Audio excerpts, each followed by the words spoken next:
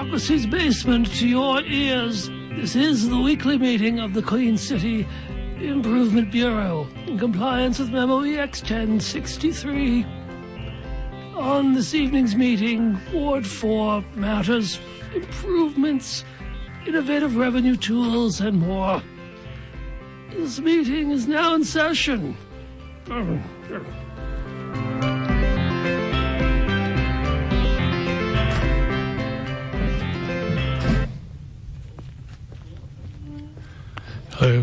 Oh, hey, how are you? I'm okay. I'm great.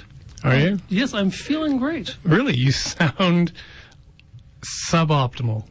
Well, you mean the intro? Yeah. Who was that? Oh, that was me. See, what happened? Okay. I was rummaging in the bins, down by the boiler. Right. And I found this book on how to envision yourself in the future for a more successful you. Okay. And it says just take a look at yourself. Imagine yourself 5 years in the future. Right. And say, what do you want? And I realized I was a deathly ill old man, only 5 years into the future. Right. I think it's from being in this basement all the time. Yeah. Yes. That sounds like a terrible book. You probably shouldn't be reading stuff like that. It's a fantastic book. The title is How to Envision Yourself in the Future for a More Successful You. Yes. I don't know if it's working. We'll see. We'll see. Okay. I felt very fulfilled, but very ill. Yeah. Yeah. Got any more on that? Not Backflap? Right. No, nothing to say. Well, it does. There is a two-step process, which we can get into that later. Okay, Yeah. good. Anyway. All right, but we need to have attendance because Yes. we don't have a lot of time for this meeting. Right. Okay. Attendance. Our first guest is for the evening is. It says unclaimed helve pile. Nobody's claiming that name. Helve, as you know, is it's like a handle for a tool or a weapon. Oh, really? It's also a verb, apparently, to helve. Yeah, to helve? Yeah, to helve. That means you actually furnish something with a helve. Okay. Yeah. Anyway, so you helve an axe with a helve. Okay. It's really odd. I don't think the helve pile is actually going to be here, though. It doesn't make any sense. Yeah. I think I actually mixed up the letters in the no. name. Yeah, let's see. Paul Mivel Deschênes. That's actually me. That's you. Yeah, and you found my secret middle last name. Yeah, that's pretty good. Okay, Paul Mivel Deschênes. Okay, and so you're here. I thought I recognized you. I'm present. Yeah, you're present. Second attendee this evening is Aaron Mandig. Yeah, again, nobody's saying here to that, so. Oh, okay. Aaron must be late. Aaron Mandig is he's the author of the acclaimed self-help book, How to Envision Yourself in the Future for a More Successful You. Excellent. Yes. Oh, I can see why you got him on. Oh, I know. Well, I mean, I thought it's worked so well for me so far. Yeah. So why not bring him on? Right. But it's a little embarrassing because when I looked closer at the book, I realized it was some notes I wrote down a few years ago. It wasn't really a book. And I'm thinking I mixed up the letters in Aaron Mandig's name. Yeah. So if you take the A, this is Aidan Morgan. That's you. Oh, okay, great. Yeah. So these were more like just mad scribblings yes. Yeah. than an actual prescription on how to live your life. Yeah, it just says don't envision yourself with your eyeballs, but with your mind balls.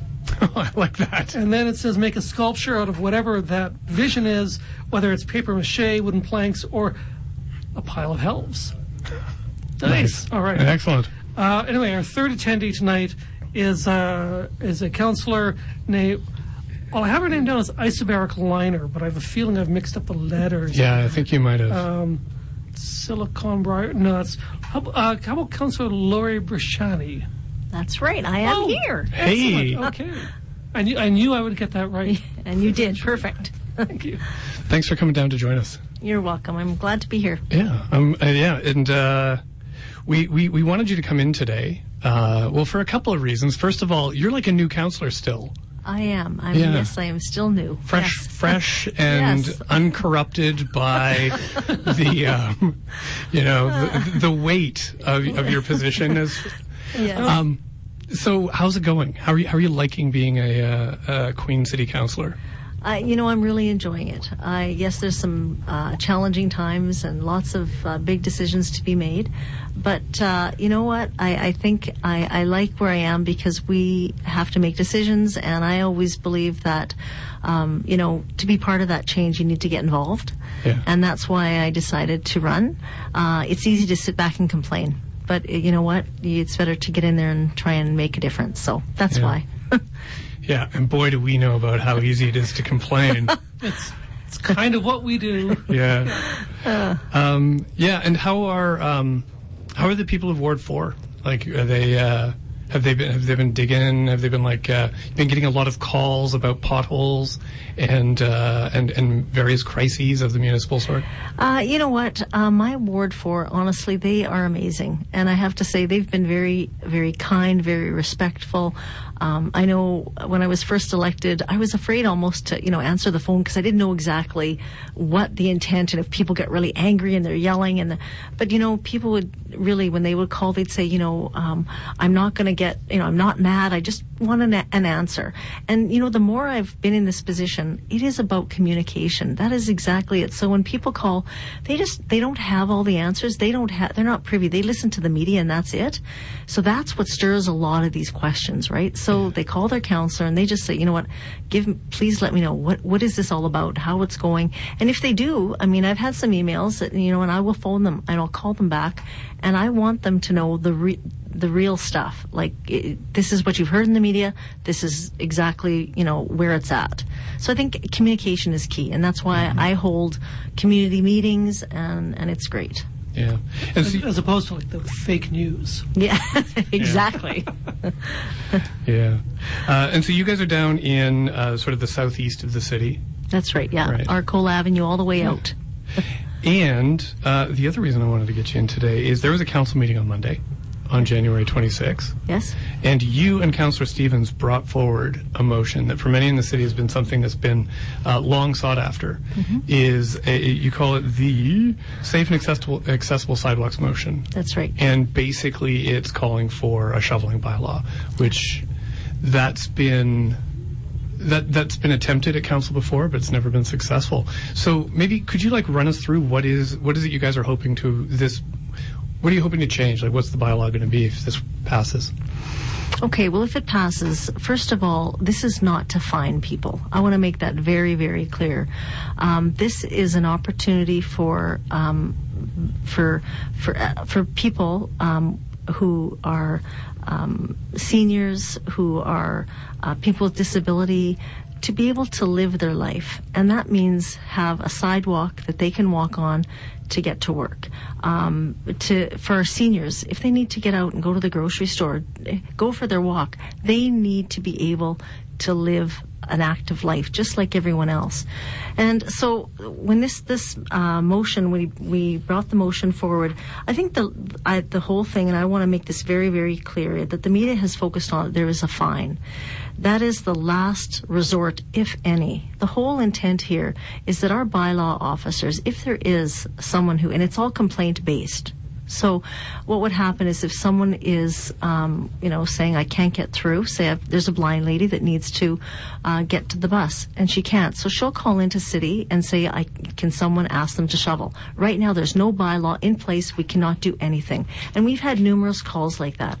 So this is another reason, so it's come forward. But if bylaw goes to the home and they say, okay, I've had a complaint, then what would happen is they would say, okay, you know what, they would look at the situation, they'd say, well, you have, 48 hours to clean your streets. And if they go there and they see that this person is elderly, or if they're physically disabled, cannot do that, or say there's even a health condition and they say that, at that time, then there would be an exemption, that we're not out to try and find people if they can't do it, especially our most vulnerable. Now, I'll tell you, I have a daughter that's blind. I would never, ever put in anything that would put any pressure or financial burden onto our seniors, people with disability, anyone with health issues. We use the model that Saskatoon is now using. This is being done in Calgary, Edmonton, Vancouver, Toronto. You go on, there's a whole list. Saskatoon, our nearest city here, they are doing this, but they've been doing this since 2015.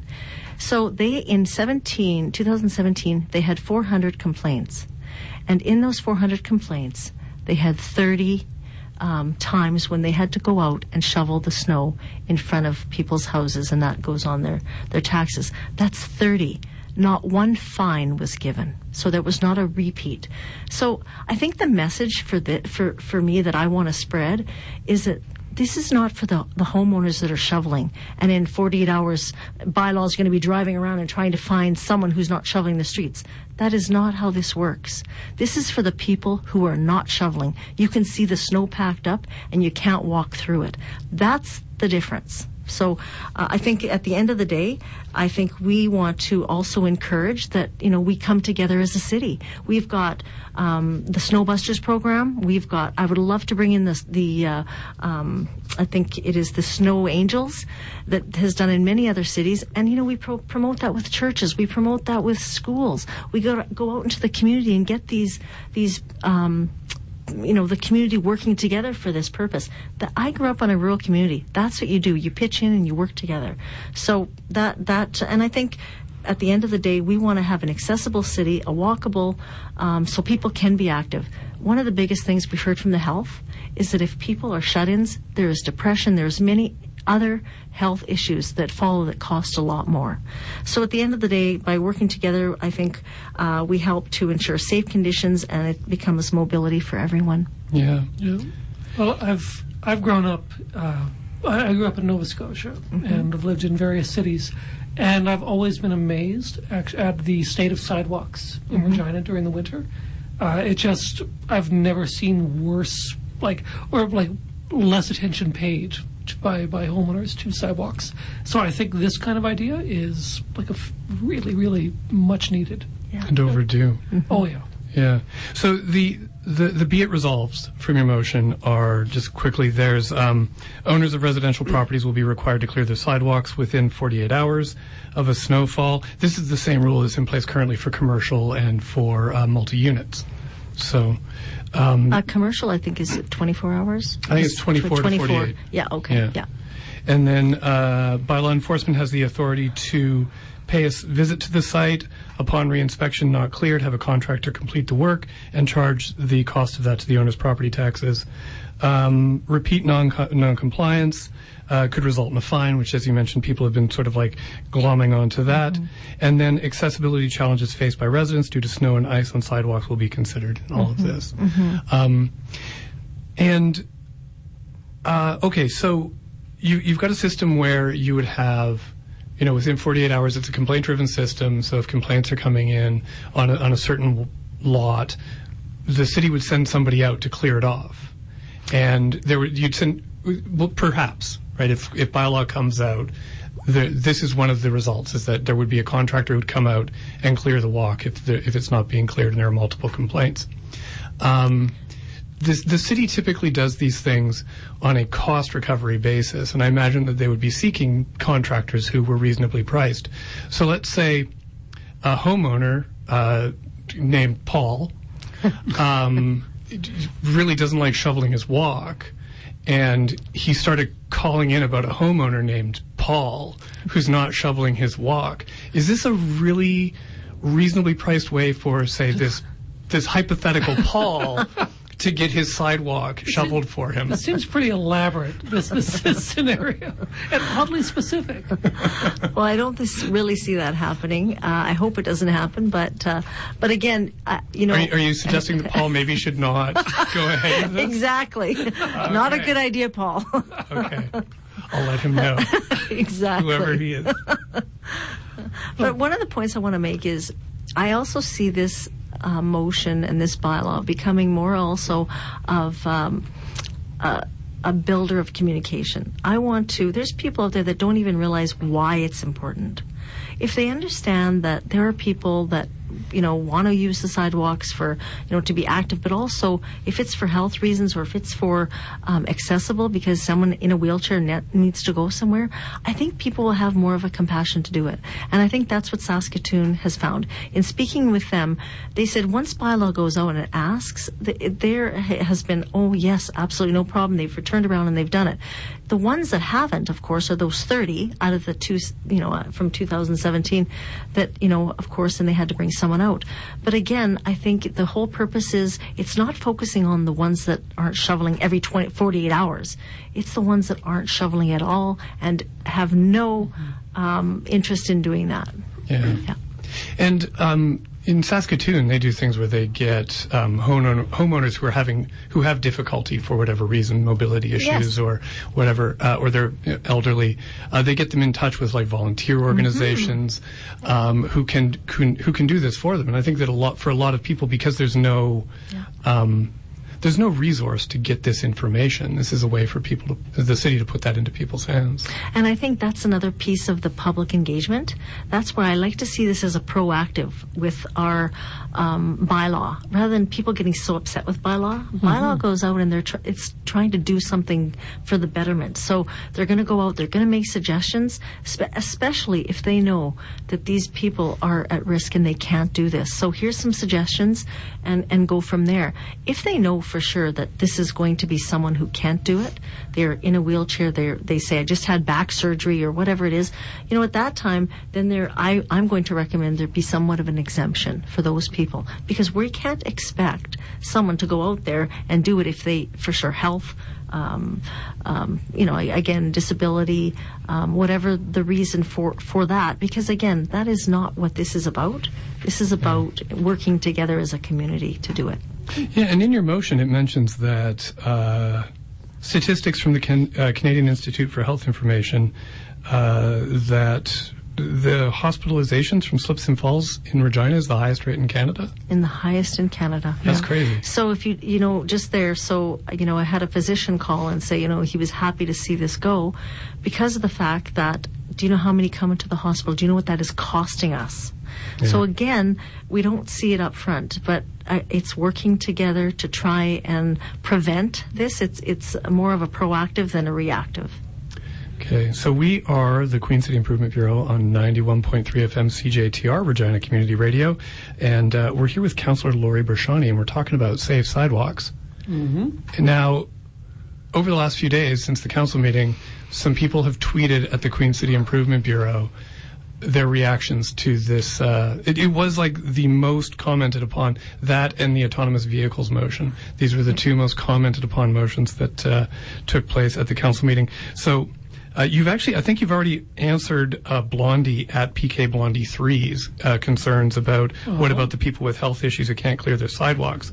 But Jane 2 McMahon says, I love it, regarding the bylaw, or the motion.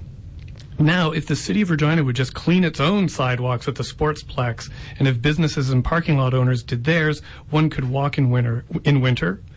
And Teenager at B-Side Champion says something similar.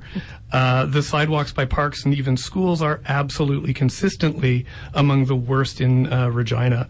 Why not clear them all? It really bugs me that the city clears streets but not sidewalks. Just one more way to favor drivers over pedestrians. So have you been hearing these concerns about city sidewalks not being cleared or business sidewalks, that part of the existing bylaw hasn't been enforced? Absolutely, yes. I've heard from many residents that they want the sidewalks that the city is supposed to be looking after. They want that done better. I've heard about the snow ridge from the blades that goes up. I mean, again, the best thing about this coming up with this motion is that it's got the city talking. And so we've learned some things. We've heard some things. And that's our job as a councillor. What else have we heard that's come out of this? We have to do a better job in our snow removal. If we're expecting our residents to shovel, we as a city need to be responsible to do the same thing, and that's looking after sidewalks, and listening to the concerns of the snow ridge, of getting the scrapers down the roads. I mean, these are things that now, I mean, even today I took a drive around and I was down in the cathedral area looking there, and I said, you know, when cars are parked on both sides of the street and there's ruts in the middle, you can see why sometimes you can't probably get a grader down there. Mm-hmm. So these are some of the things that I think we need to look at as a city. Is there something maybe we need to look at different equipment? You know, it's changed. Our winters are shorter and we have less snow. So again, I mean, one of the things that Councillor Stevens and I know a few other councillors have talked about, we also want to have our pathways cleaned in our parks. We keep promoting that we are an active city and we want vibrancy, but we also need to ensure that parks are cleared for our young families to be able to go out and walk. Winters are long. We want people to get out there and be active, especially when it's maybe cold but the sun is out, to be able to go out and enjoy a walk. Yeah. Mm-hmm.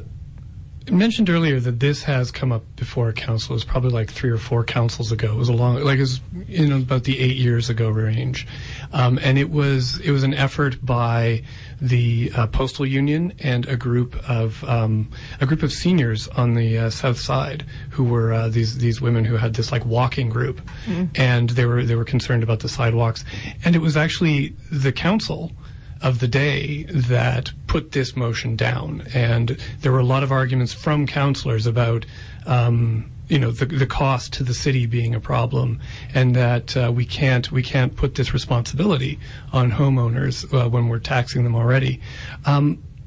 What's your sense now? I know that you and Councillor Stevens obviously are behind this motion. Do you think that there's widespread support at council? Do you think it's got a better chance of getting through this time? Have you spoken with everybody else, or? You know what? That's a difficult question. I think that any councillor kind of waits until if there's delegations that come to speak, and they will wait to make their decision at council. I really can't respond for the other councillors at all. I know that we all get emails from people, and if there's a dominant group that send emails to all councillors, sometimes that's how, the decisions are made. But I always just ask that sometimes these are the hard decisions that have to be made that are not easy. They're not easy. Again, in what I see in Ward 4 is different than I see in Ward 3. But I was elected as a councillor for, yes, Ward 4, but also for the whole city. And so I think we need to work together when we see a lot of the similarities where a lot of seniors live downtown.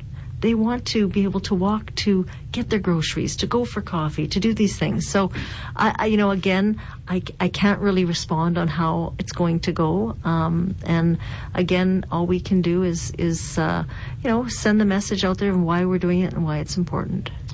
This was a notice of motion. Yes. So the motion itself will actually be debated at the February 26th meeting. That's right.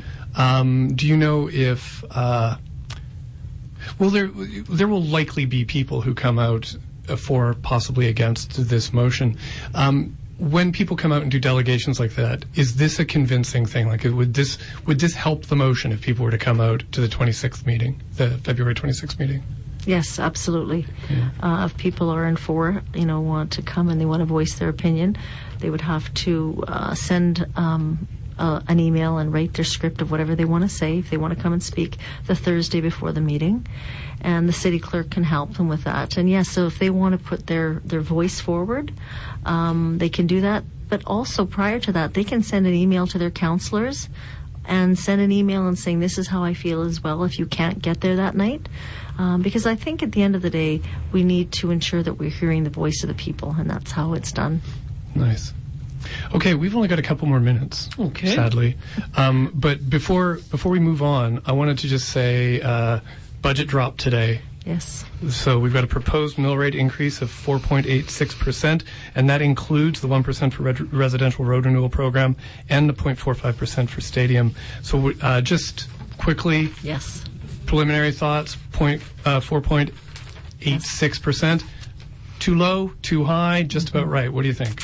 Well, I've already heard from my residents it's too high. They always say that now. They do, but I could have told you that's what you would have heard. That's right. But do remember, we do pay some of the highest taxes in Regina. So I've had calls already today and saying, that, and the concern is that we have a mill rate increase, but the services seem to be getting worse. Right? So our parks seem to be getting worse to compare it was, years ago. So people are saying, I'm paying more and getting less. That can't be. I've heard from seniors. Seniors say, I can't afford an increase.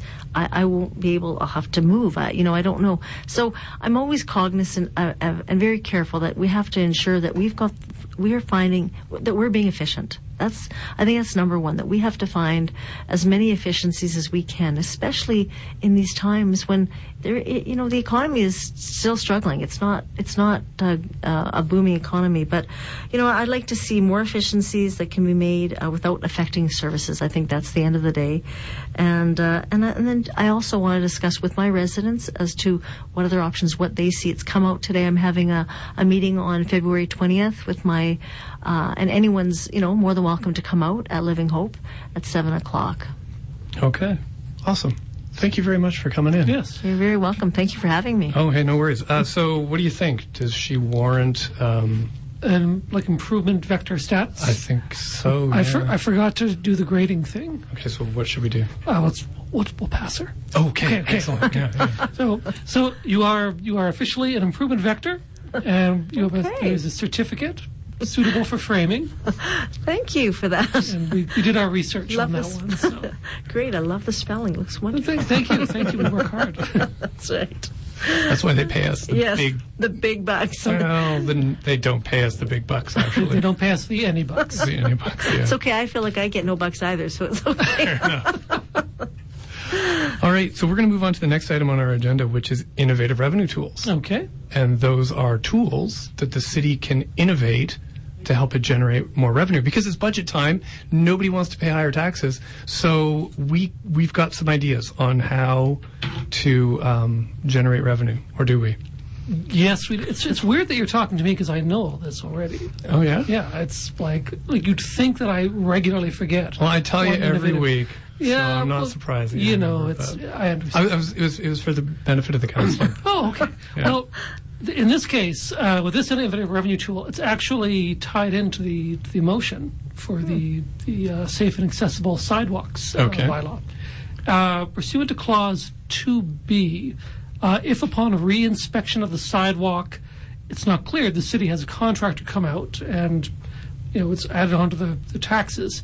Well, I realized, and I'm aware that the intent is not to fine people or to charge them for these things, and make it undue hardship, but it's a pretty sweet source of revenue, and we all know it. So what we do is we can rent or buy one of those like snow blowing machines, maybe like Blackstrap probably has one. Sure. They're not using it. So we get one of those, bring it down, we call in a complaint. Okay. The homeowner comes out, shovels their sidewalk diligently. We roll up around 3 a.m., spray a bunch of fake snow, and then then we shovel it off. Exactly. And charge them for it. Bingo. Yeah. And once we do that, 5 times, then we can start fining them. Right. Big time. Yeah. I mean, and really, like fake snow, I mean, you can spray that stuff well into like late spring, Sure. early fall. Yeah. And with a city of 200,000 residents, we could hit every one of them with this. I mean, we might have to invest in like another snow machine at some point. Sure. And we're going to have to find some way not to make them look like snow machines. Once we write up the report and it shows that it's paying for itself, they'll go out and get us like 5 of these machines. I know. And we'll disguise them as Dickie D, like those good brilliant. machines. So the bells come along and they're like ice cream, and we're like, shh, go back inside. All right, I love this idea. It's not bad. I'm a fan of this idea, and I think we should go forward with it. But if that doesn't work, we've got a few more ideas here. Excellent. Hi, I'm local blogger Kenton DeYoung. Did you know, on Albert Street, across the lake from the Legislature building, sits a Speaker's Corner, a small brick platform surrounded by gas lamps and birch trees. These lamps originate from London, and the trees are from Runnymede Meadow, a location where King John signed the Magna Carta in 1215. It's a Regina Fact. You'll find more Regina Facts on my blog, KentonDeYoung.com, and every week on the Queen City Improvement Bureau on 91.3 CJTR, Regina Community Radio.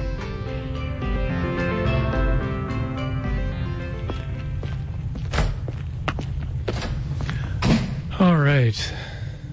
That was it for Innovative Revenue Tools. Excellent. Those were some good tools. Yeah, and a Regina fact from Mr. Kenton DeYoung. I have a Kenton DeYoung fact to go with his City of Regina fact. Do you know?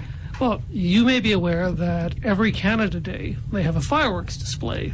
Yes. Well, for the last 5 years, they have not spent a dime on fireworks. What? It is simply Kenton DeYoung's mind thinking of things to do for the new year. Wow. And it's visualized as fire. Yeah, That's amazing. it is pretty amazing. Cool. That Kenton, he's so multifaceted. Yeah, we should put them all together, all these facts. Yeah, we should. Yeah, Make a book. You should make a book. a coffee table book. Yeah. Kenton table book. All right. Now, where are we on this agenda? We're on page 2. Page 2. Okay. We have another guest. Councillor Brashani has been replaced by some guy. A good-looking guy at that. Hey, yes. Finally, That is true. Finally, a good-looking guy. Yeah, down here. I'm waiting for good-looking people to show up. Yeah. So I've got it down here that you're Frank Corvamaker? Correct. Okay. So are you here to speak about making corvas? No, we don't make baskets anymore. You don't? No, Is that what corva we means? used to. Are It's corvas... a basket maker. Really? Yeah. See, I was actually going to harp on this for at least 10 minutes, but you answered it immediately. So, like we're a bunch of basket cases, you might say. Oh, nice. Yeah. In case you were thinking that. You read the You will sign at on the office. you will at the end of the show, but Yeah. All right. Actually, no, you were here to talk about an event that's coming up next week. It's Archives Week. whoa, yes. Yeah, we're pretty excited about this. That's good. Yeah. We have a little pageant that we put on every year down here in our office for Archives Week. A little parade. It's just me and Aiden involved. Is that where we burn all our archives? Yeah. I was going to ask Yeah. about that aspect of your operation. Yeah, it all gets really kind of sodden and mildewy really quickly. Yeah. It's mostly dot matrix printer Okay. paper. Yeah. So we have to keep warm. Well, at this people time have of been year. burning archival records for centuries, decades. Yeah. Long It's a time. tradition that we're It carrying is, on. yeah. So starting with the Library of Alexandria, and That's right. Yeah. That's it. All the way to the Queen City Improvement Bureau. So why not? Yeah. makes sense. Yeah. So, but the event that you're going to be involved with next week, does it involve burning archives? Yeah, it's not supposed to. No. Oh, good. It's at Bushwhackers. So what it involves is food. Oh. And then while we're eating and dining and such like that, then we're going to talk a bit about archival records. Right. And, eating and drinking, that's a euphemism for archiving food. That's right. Yeah, that's a nice way of doing it. Yeah. So it's a great little venue. Yeah. Other than the posts, the big posts, but it's also an historic building, so you have to hold it up some way. Fair enough. Right. What is the event itself? I've got it down here as the Regina that never was. Yeah, it's we're going to be talking about buildings that were designed and not built for one reason or another. Oh, I like this. Something like, for instance, at the Diocese of Capel at College and Broad, they were going to put a great big cathedral in there, right in the middle of it. Really? And it was because that was going to be the central location for the diocese. And so it would replace St. Paul's Anglican Cathedral, because that was just a temporary cathedral. Had been a long temporary cathedral, but that's okay. So they were going to build a huge complex that would make the current building, like that original St. Chad's, look quite small by comparison. Anyway, they sort of ran out of money. This happens sometimes. Yeah. The best plans often, no money, no plan. So anyway, they were going to build the cathedral there. That didn't happen. So then the provincial government of 1981, which was Alan Blakeney's government, decided they were going to build a new provincial archives right there where the cathedral was going to go. And then Grant Devine sort of came along and said, "No, I'm not building an NDP archives," or words to that effect. But so we had the plans, the drawings. ICOI had come up with some nice plans. It's going to look a little bit like a pyramid, but a little bit flattened. with the central core would have all of the archival material and like a ziggurat. Yes. yeah. So anyway, so it got squashed, and it sat there for another quarter of a century, and then now it's been developed for housing. Right. So these are, plans, the cathedral, the provincial archives. These are the kinds of buildings we're going to be showing at this show, and some other buildings, the War Museum. A war museum? A war museum, yeah. What was this? This was going to be located next to the Ledge Building. Oh. Huh. This was right after World War I, and, everybody was all keen and excited about, hallelujah, it's finally over, but now let's do something to commemorate. We got all these guns and cannons that we brought back as war spoils and have to put them somewhere. And besides that, we should recognize all those, the poor soldiers who got killed or maimed and so forth. So they were going to put together a very nice building, complementary architecture to the Legislative Building. And it was also going to house the Museum of Natural History. There was going to be a whole bunch of stuff in this big building. Had a competition, selected an architect from Montreal to design it, came up with pretty plans, a nice model, and then as 1919, 1920, they ran out of money. Jeez. Now, where have we heard that story before? Pattern. Yeah, this recurring pattern. So it didn't happen, and the whole memorial to the soldiers, of course, also didn't happen. And as you may recall, not that long ago, within the last decade to 15 years, we finally have the memorial to the soldiers by having all those plaques next to the Legislative Building. But the actual War Museum just never happened. So we're going to be showing and talking about that. In fact, Dr. Bill Brennan's going to be talking about the War Museum. Okay, and who's he? He's a history professor at the University of Regina, or was. He's now a professor emeritus. He's put in his time, and he is now retired and continues to enjoy his history. And he's worked with Heritage Regina for years. Was president of that group, and so he's going to be speaking all about the War Museum. Cool. Right. And who else? There's a bunch of people who are going to be talking at this. Yeah, I'm going to be talking. Oh, yeah? Yeah. Well, I'm the MC. You're the MC, yeah. I'm the MC, so yeah, you can't shut me up. I'm going to be talking every couple of minutes. Yeah. So I'm supposed to keep it running, sort of like as you were for your show, and we've got James Yoke. He's an architect. P3 Architects. Yeah. Yeah. And he's going to be talking about the College Avenue campus, all the way from Albert Street to Broad Street, and about some of those buildings, and about his own involvement with the redevelopment. Right. And there was a time when it was considered, like, before they built the new campus, that there was plans afoot to turn that College Avenue campus into an expanded, right, full University of Regina. That would be that's where it would always be located. It would, but the land just wasn't big enough to accommodate all that. In fact, the current campus is too small. It's hedged in with you got water, you got a highway, you got two highways. I mean, it's just it's too bad. It's encased like that because it has limited space to go. Other than up, well, maybe it's going to have to go up at some point or down. Ooh. I don't know. Subterranean university. Yeah. Some of us like light, I don't know. Well, it's like in here, you guys really have a lot of light in here, both glowing bulbs, fungus glowing on the walls. This is true. That would work. Yeah. We think light's overrated, actually. Yeah. Well, you do, right? Yeah, a little bit. Well, okay. Architects like light. They like to design buildings so they can be seen, and then they plant trees all around them. And, then you can't photograph them, which, of course, I'm in the business of documenting historic buildings. So all these darn trees and bushes that come in the way, Right. Anyway. But that's another story, Well, what is your background?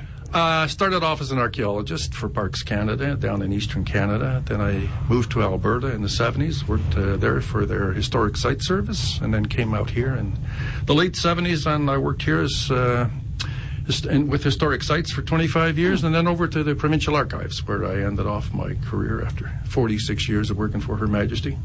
Right. So when you say Eastern Canada, do you mean like Ontario, Quebec, Eastern, or Maritimes? Oh, Maritimes, yeah. Mainly Maritimes. I did some work in Quebec as well. Yeah.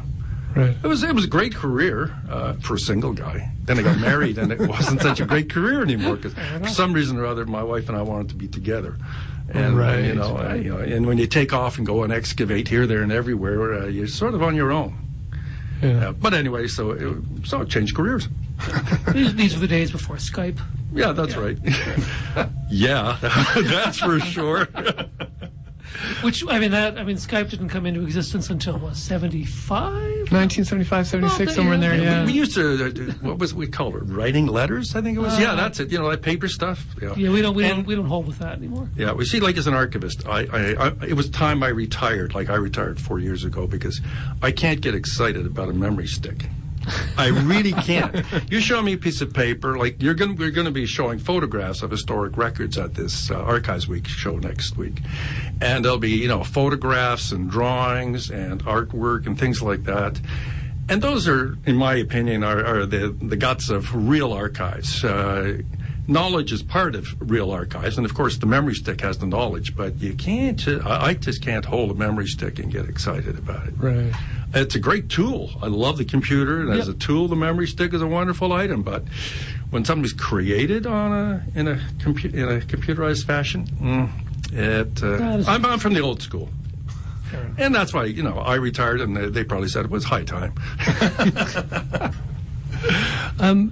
Who is putting on this event? The Saskatchewan Council for Archivists and Archives, or Archives and Archivists. It's a long title. Right. But as well as a number of sponsors. There's the University of Regina Archives, the City of Regina Archives, Provincial Archives of Saskatchewan, the National Council for Archives, and so we got a whole group of sponsors who are helping do this, as well as Sask Culture. They're everywhere where culture is, they are too. Yeah. So we have a lot of people involved. Right. What do you think? There was actually at the council meeting on Monday, there was a motion passed to they're carrying on, they're digitizing all of the city's archives right now, and presumably to make them an insane number of documents, an insane number, I think it's like 45,000 photographs or something like that, like huge numbers of historical documents about the city of Regina. I think for some people it would just be this notion that a lot of this stuff is going to be deeds to property and council notes, council minutes, stuff like that. For a lot of people, this is just rubbish, right? This is stuff that needs to be burned once a year in a little ritually, in a little pagan ritual in a basement. What do you see as the value to keeping all of this stuff and making it available to the public? Well, part of the value is it's the old saying, if you don't know where you've been, you don't know where you're going. And that's what the records do. They tell you where you've been. And I think, I hate to bring up current stuff, but there's a bit of a witch hunt going on right now in our society. If you say boo to somebody, suddenly you get pilloried, and it's McCarthyism all over again. And if you've never heard of McCarthy in the 50s, and if there are no records about McCarthy, what happened? And you figure, well, so what's wrong with what we're doing? So we blast somebody in the news and loses his job. So what? Well, that's been done before and before and before, and because we have records, we know what happens and how that affects a society. Mm-hmm. And but there's also a social side. I've been involved with writing some books, and I couldn't have written those books if people hadn't collected, because I write about historical things, if people hadn't collected the historical information and the historical photographs, then I couldn't write a book about the history of stone buildings in Saskatchewan or churches, and people who enjoy reading historical works and looking at coffee table books would never get to see those because there's no data to put in those books. We don't have it all up in our heads. And an archives provides a place where this can be stored. Yeah, and I was saying, what I rather fear this day and age, and this sort of Trumpian disregard for the past. There are archives, and you can say, oh, there's an archive, and then your Trump figure can say, well, so what, and just carry on. Yeah. That is my real fear, that we will have the past accessible, but nobody will care. Well, so I'm taking this in a different direction. No, but that's okay. But hopefully, he too shall pass. Yes. If nothing else, exactly. in 2 terms, he's out. And hopefully people who have a greater respect for the past and for the history and for what's going on will take over the administration of his country and our countries as well, and our cities. And where people are discarding or ignoring the records, they can also turn around and look at them again and use them and appreciate them. But the question is going to be one that's been raised is, are all the archives fake?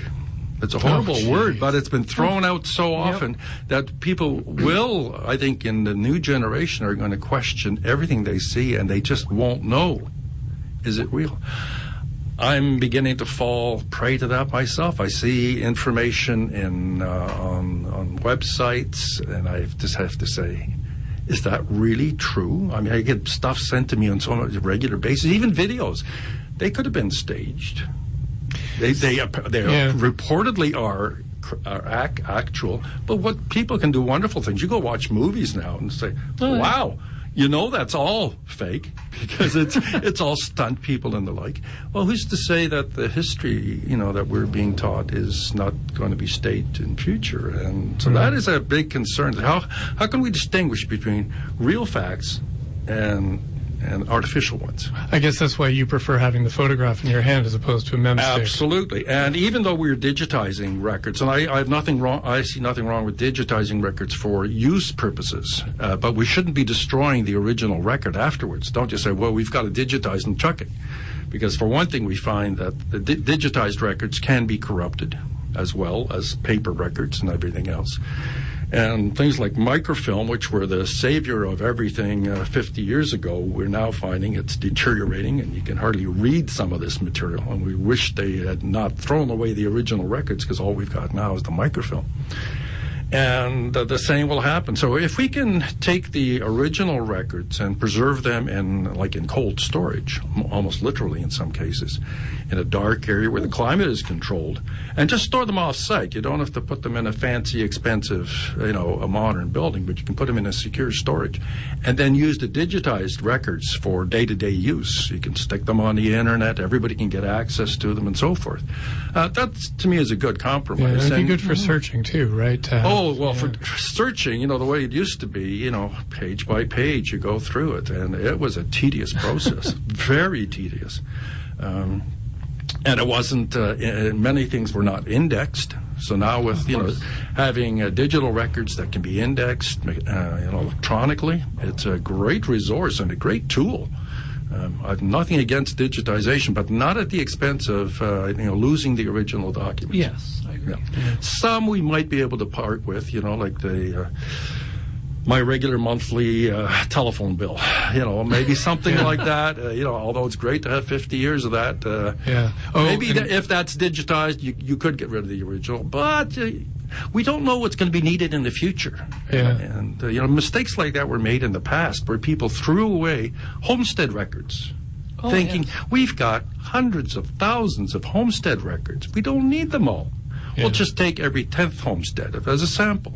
Yeah. Well, then you find out that the homestead for John Diefenbaker was one of the 9 that got tossed, or the homestead for, they threw the wrong ones. Well, they should have known that 50 years later we'd need these ones. Well, they didn't. And so what you throw away, you have to be very careful about. So if we can store it instead, and let somebody maybe 200 years later look at it and say, do we still need to store it, or can we now toss some of that? Right. Yeah.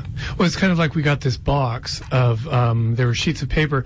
It was from a Christmas party probably about 30 years ago, and people had been photocopying their butts on the photocopier, and, they wanted us to burn it. A record of, butts from the 80s? That's right. Exactly, yeah. I figure that archaeologists 50 years from now should get to decide whether they need those butt photocopies or not. Well, as an archaeologist from the 60s, I was taught that you saved everything, and you analyzed everything, and everything that you find that has been manipulated by human beings has a purpose for it. Except maybe photocopying. The joke around the archives office is that I could always find an excuse for keeping an archival record, and I must admit I'm a little hard pressed for this particular one, but it would show, for instance, the quality of photocopying. That's true. And how that has evolved over the years, because I can guarantee you that the scanner we used in the 1960s to photograph somebody's butt would not give near the amount of detail that we get at the scanner today. That's true. not only is the Wait, not that I've tested that. not that, no, I haven't either. But seriously, you do get quality differences. Like the photocopies that I used to work with, they were terrible things. In fact, in the 60s, they were done on some kind of silver paper that turned brown gradually. And, geez, it smelled like... Anyway, it's that kind of thing that records do change, and our copying capabilities are vastly improving. So even though some of the stuff we see now we think is, wow, this is really fantastic, it's almost like perfect. Who says it can't be better 50 years from now with a new technology? And then we'll look back at this and say, oh, geez, we only got it at 600 DPI. Right now we're shooting at 10 million DPI. Right. And look at how crystal clear it is. In fact, we can actually make the picture look better now than it was 50 years ago. Yep. And we can't do that today. So if we've destroyed the picture, if we've destroyed the textual document or whatever, or even the audio material, we're not doing anybody a service. So if we can park it away in low rent facilities. And we're not creating as many new paper and photographic records anymore. So the future need is going to be smaller as we only create digital records. Yeah, that's true. Yeah. So we're we're on 91.3 FM CJTR Regina Community Radio. We're the Queen City Improvement Bureau. We've only got a couple of minutes here, but how do you think Saskatchewan is doing on archives? I think we're doing very well. Yeah. Considering our population, considering to be blunt, the minimal. I don't work for the government anymore. I can say it. The minimal budget that the government puts to archives. We're doing very well. We have a small, a professional staff, and we have some volunteers. Of course, I'd like it to be better. I wish our archives was better equipped, had more archival quality resources to work with. But I've seen worse archives in my time, and I've seen better. So.